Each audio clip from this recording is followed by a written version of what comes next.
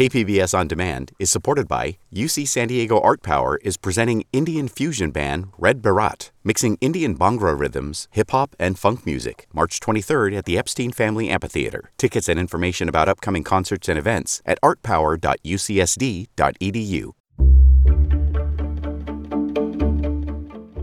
Good morning, I'm Debbie Cruz. It's Wednesday, October 25th. An unsafe camping ordinance could soon be coming to unincorporated areas of the county. More on that next, but first, let's do the headlines. California is one of dozens of states suing Meta Platforms, Inc. for designing features that addict children to its social media platforms, Facebook and Instagram. The suit claims the company does this knowing the features harm the mental health of youth. California Attorney General Rob Bonta co-led the investigation. We know Meta had internal discussions about the negative impact of the like button, but decided to keep it anyway. We know Meta has internal documents that include studies and reports discussing the harmful effects of Meta's products and the mental health problems they can cause young users. A Meta spokesperson said in a statement, quote, "We're disappointed that instead of working productively with companies across the industry to create clear, age-appropriate standards for the many apps teens use, the attorneys general have chosen this path." End quote. A resolution to support Governor Gavin Newsom's proposed gun control amendment to the U.S. Constitution was defeated by the County Board of Supervisors yesterday. 2 board members voted yes and 2 voted no. Newsom's proposal would add an amendment to the U.S. Constitution that would raise the minimum age to purchase a gun from 18 to 21, mandate universal background checks, ban assault rifles for civilians, and impose a waiting period for all gun purchases. Newsom's proposal requires the backing of 33 other states to call for a constitutional convention to even consider the idea. The San Diego Padres are suddenly looking for a new manager. Several major media outlets are reporting Bob Melvin plans to leave the team to coach the San Francisco Giants. Melvin was under contract for one more season in San Diego. He'll be replacing the Giants' former manager, Gabe Kapler, who was fired toward the end of this year's season. The Padres haven't made a formal announcement yet. From KPBS, you're listening to San Diego News Now. Stay with me for more of the local news you need. KPBS On Demand is supported by UC San Diego Osher Lifelong Learning Institute, hosting an open house to learn about the upcoming classes and seminars, member benefits, and meet the volunteer leadership team. Saturday, March 30th. Registration at extendedstudies.ucsd.edu/OLLI.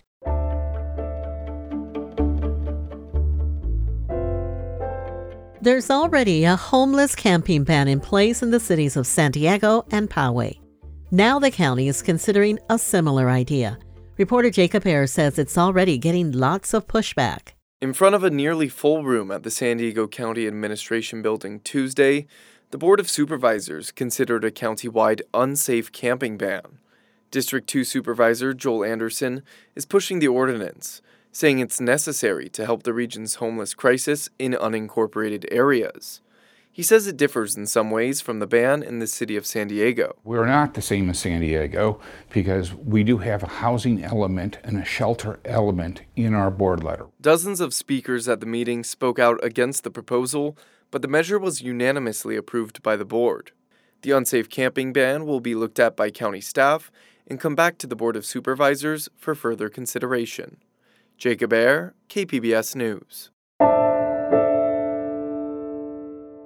Teachers and families across the county now have access to new online videos designed to stop illegal drug use and prevent overdose deaths. Education reporter MG Perez has more on this story. This is Red Ribbon Week across the country, a time to recognize efforts in the current war on drugs.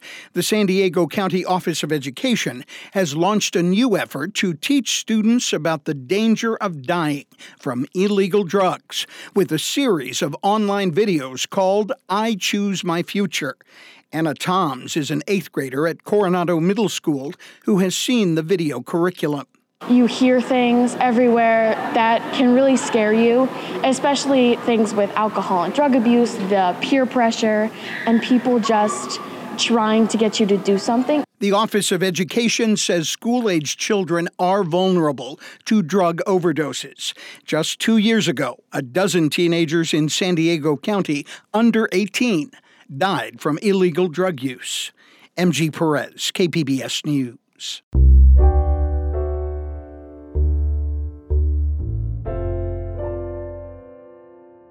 "20 years ago, a hunter lost in the East San Diego County forest started a small campfire as a signal to searchers. He soon lost control of that little fire, and it became the Cedar Fire, at the time the largest wildfire in California history. Reporter John Carroll looks back and asks, could it happen again? The fire raced toward San Diego overnight. Over the next 4 days, the Cedar Fire would burn 427 square miles, a path 30 miles across. It destroyed much of the community of Crest, jumped Interstate 15, and tore through Scripps Ranch and Tierra Santa. In all, 2,800 houses and businesses were lost. 15 people died in the fire. Jerry Lothers and his wife were among those who drove away from their home just in time. I told my wife I'd meet her, I think it was at Starbucks or something in Scripps Ranch, just as a place to rally, to get connected. That's what we did, and an hour later everything was gone. Back then, firefighting aircraft were not allowed to drop water within a half hour of sunset, and that's exactly when the fire started. By morning, there was no stopping it. San Diego Fire Rescue Chief Colin Stowell remembers it like it was yesterday. I was right in the middle of that with our strike team there. There was no amount of fire engines or personnel that was going to stop that firestorm from blowing through those communities. And really what you have to do is you have to keep yourself safe, your crew safe, and after it blows through, then you can start mitigating and start suppressing some of those fires that have started, and hopefully you can get to them before they get significant there. Days later, when the Lothers were allowed to go back into the neighborhood, there was nothing left. It was like a war zone. All up and down Fairbrook right here. 40 houses went away. In Scripps, I think there was 235 homes that went away, somewhere around there. The Cedar Fire taught some hard lessons, and there have been many improvements. San Diego had off-duty firefighters ready to work in 2003, but didn't have enough fire engines and vehicles to get them to the front lines. Stowell says things have changed dramatically in the past 20 years. We are in a much different position now. We have a healthy reserve fleet that we can put those folks on. We've got utility rigs. We've got a lot of other ways that certainly would make a big difference today. Communication and cooperation among fire agencies has also improved. They were a serious handicap fighting the fire. CAL FIRE Battalion Chief Tony Meacham. And I think San Diego probably operates with the greatest regional collaboration of anywhere. As fire chiefs, we meet monthly. We have working groups, whether it be training, communication, so we're constantly talking. The rule on flying at night has since been rescinded. San Diego City and County, CAL FIRE and SDG&E together now have nearly 5 times as many firefighting helicopters and planes. And the technology available to firefighters is greatly improved. Eric Frost is the director of the VIS Center at San Diego State. The center helps fire agencies know exactly where a fire is and where it's going. You couldn't really easily get accurate information flying overhead during the day for a really simple reason that there's smoke. New software can not only show where a fire is, but where it will be in an hour or a day. The Cedar Fire also led to new, more stringent building codes. Shake shingle roofs are no more. Exposed eaves are not allowed. The Lothers house and many others burned down because embers got under the eaves and into the attic. Residents are now regularly reminded to fire harden their homes, create defensible space, and if there's firewood, patio furniture, or anything that can burn, get it away from the house. Because as Tony Meacham says, the question is not if, it is when there will be another major fire in the county. The readiness of the fire service, the speed now that we make decisions, how quickly we mobilize, we've had to really adapt to these large fires becoming the new normal. John Carroll, KPBS News. Coming up, San Diego Opera's general director talks about what's ahead for the new season. Everyone that attends, new and old audiences for San Diego Opera, the understanding that they'll see themselves in some way in the work that we do. We'll have that and more just after the break.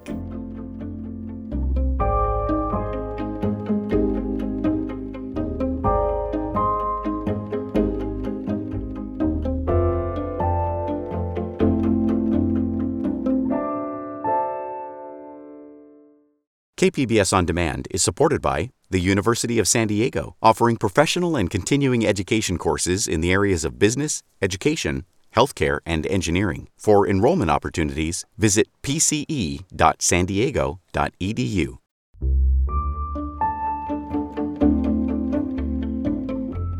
Sparks flew yesterday in North County as high school students tried out jobs in the building and construction industry.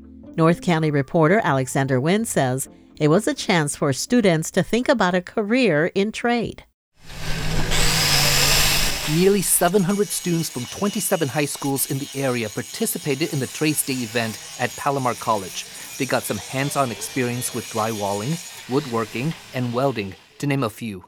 The event was hosted by the Construction Industry Education Foundation. Dustin Hildebrand is the foundation's youth program coordinator. We're trying to introduce students to that career field at an earlier age, try to encourage them towards that path of finding an apprenticeship or an internship right out of high school. He says there is a shortage of skilled workers in the United States right now, and the needs are growing.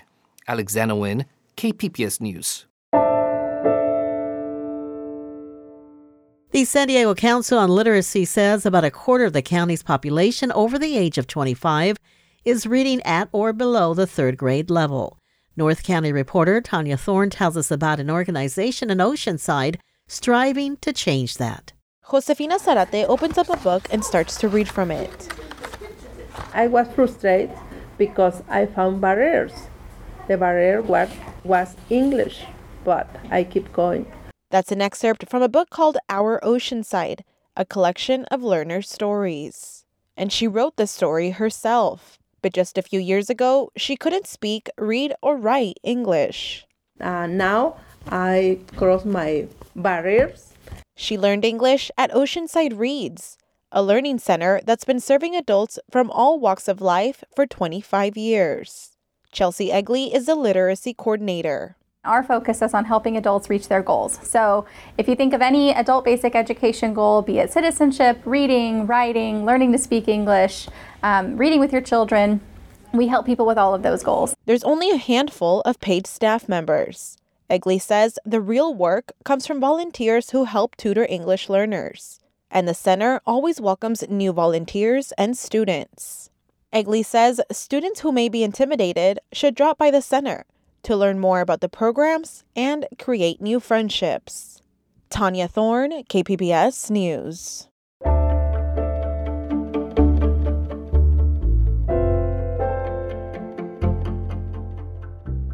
San Diego Opera launches its new season today with a concert at the Balboa Theater. Arts reporter Beth Accomando previewed the season with San Diego Opera's general director, David Bennett. Here's their conversation. David, so tell us what we have coming up first. Well, our first event is a wonderful one-night-only concert that we are calling Grammy Greats Unite. And it is two wonderful singers who have been here before, LaTonya Moore and Janae Bridges. And they actually were here together the last time they sang in San Diego. They were in our last production of Madama Butterfly, LaTonya Moore soprano, Janae Bridges mezzo-soprano.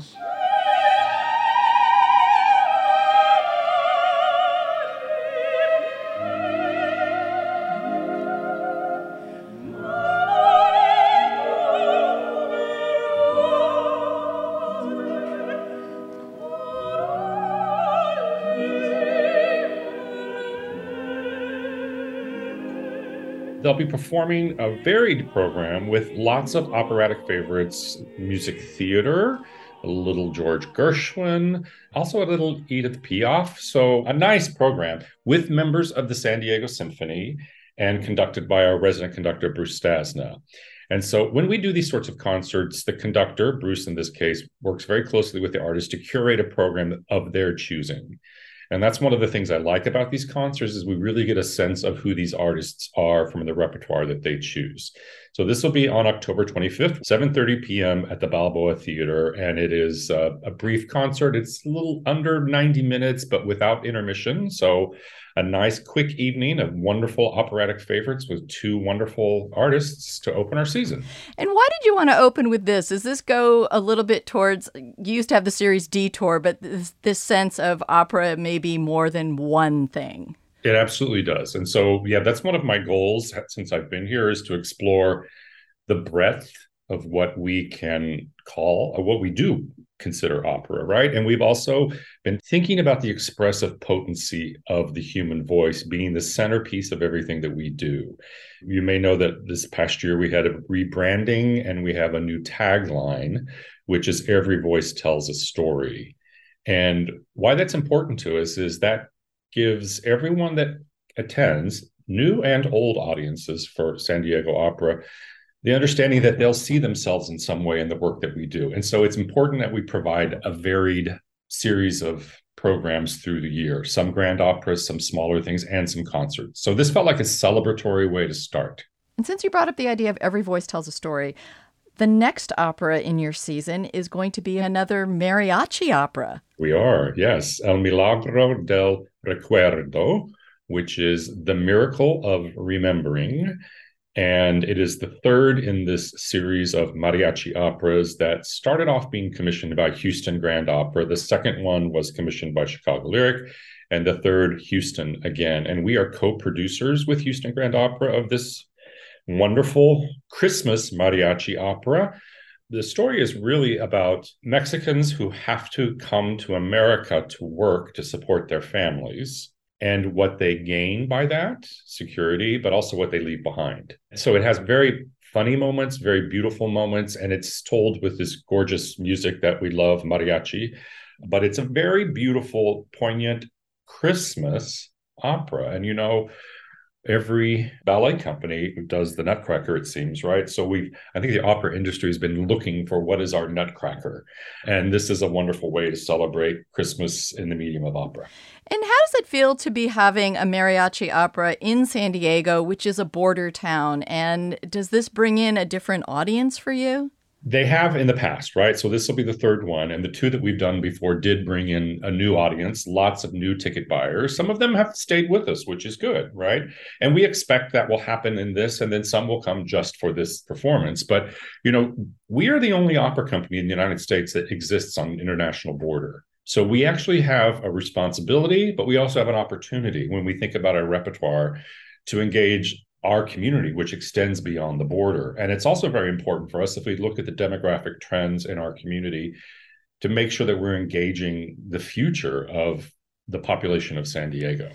Now, somebody coming to look at the schedule for this coming year's opera season may notice something different, which is the number of performances and when they're performed has changed. So explain what prompted this. Like virtually every opera company in the United States, and I would say all performing arts organizations, you know, we're at this moment post-COVID where everything is very much more expensive. And that's just the nature of the world we live in right now. So everything's become much more expensive, and contributions have stayed consistent, which is good, but quite static. And at the same moment, audiences are returning slowly, but they're not returning at the same levels that we had pre-COVID. We're still down about 1.4 million. Last year, we closed about $1.4 million less in box office revenue than we did in our last pre-COVID full year. So that's quite significant. There's some bright news in that we have a lot of new, what we call new to file ticket buyers last year. And those are people that had never come to an opera before. So that's a very good indicator, but we're rebuilding that audience. And so we find ourselves in this moment where supply and demand are, you know, what they are, that we have less demand than the supply of opera that we were providing. That was San Diego Opera's General Director, David Bennett, speaking with KPBS arts reporter Beth Accomando. The new opera season kicks off tonight at the Balboa Theater. That's it for the podcast today. As always, you can find more San Diego news online at kpbs.org. Join us again tomorrow for the day's top stories. Plus, our KPBS South Bay engagement producer joins me to talk about how to create an ofrenda for Dia de los Muertos. I'm Debbie Cruz. Thanks for listening, and have a great Wednesday.